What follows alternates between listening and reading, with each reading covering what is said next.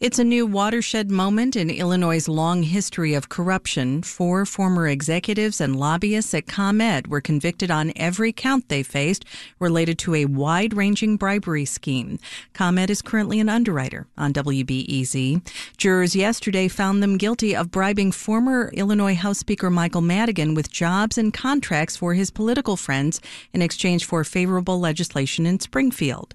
WBEZ's Dave McKinney recaps the scene that unfolded at the Dixon Federal Building in downtown Chicago. Madigan wasn't the one on trial these past 7 weeks, but he might as well have been, based on the slam-dunk verdict that a jury delivered yesterday against ComEd's former CEO, Ann Pramaggiore, and 3 others. The jury found all 4 defendants guilty on all counts for conspiring together in a bribery scheme and falsifying ComEd's business records. Amanda Schnitker-Sayers is a Logan Square veterinarian who served on the 7-woman, 5-man jury that took nearly 5 days to reach its verdicts. She said the jury had no doubts that the defendants bribed Madigan, but she put the blame squarely on the ex-speaker, and he'll have to answer to that in his own racketeering and bribery trial next year. Our perception was that he really did cause this all to happen.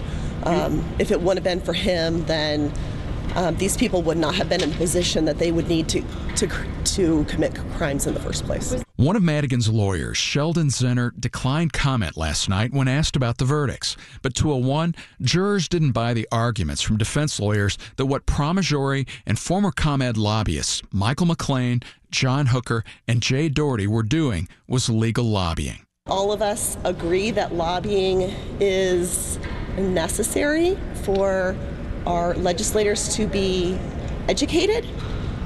This is not lobbying. Prosecutors built their case around the valuable no-work contracts that ComEd willingly doled out at Madigan's request to his precinct captains and political friends. Jurors concluded it was the political grease, the bribes, that the power company needed to win over the ex-speaker and score win after win on legislation in Springfield. After the verdicts, Acting U.S. Attorney Morris Pasquale said that he hopes the case sends a message to Springfield. We, meaning the feds, have been prosecuting public corruption for a long time, and it seems like a lot of people are slow getting the message.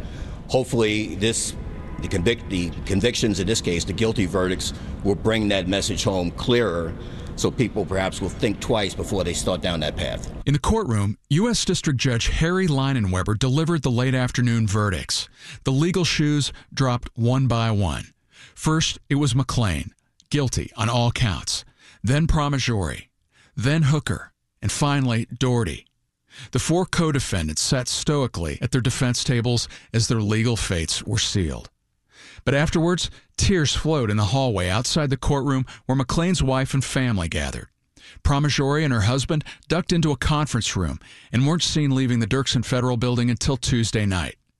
Hours earlier, her lawyer, Scott Lassar, went before a crush of cameras to react to the big legal wins for an office he once headed as U.S. Attorney.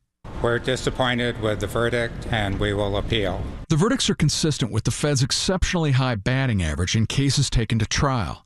And juror Schnitker-Sayers says getting involved in this case in the way that she and other jurors did left them wanting to see the conclusion to this chapter in Illinois' corruption lore.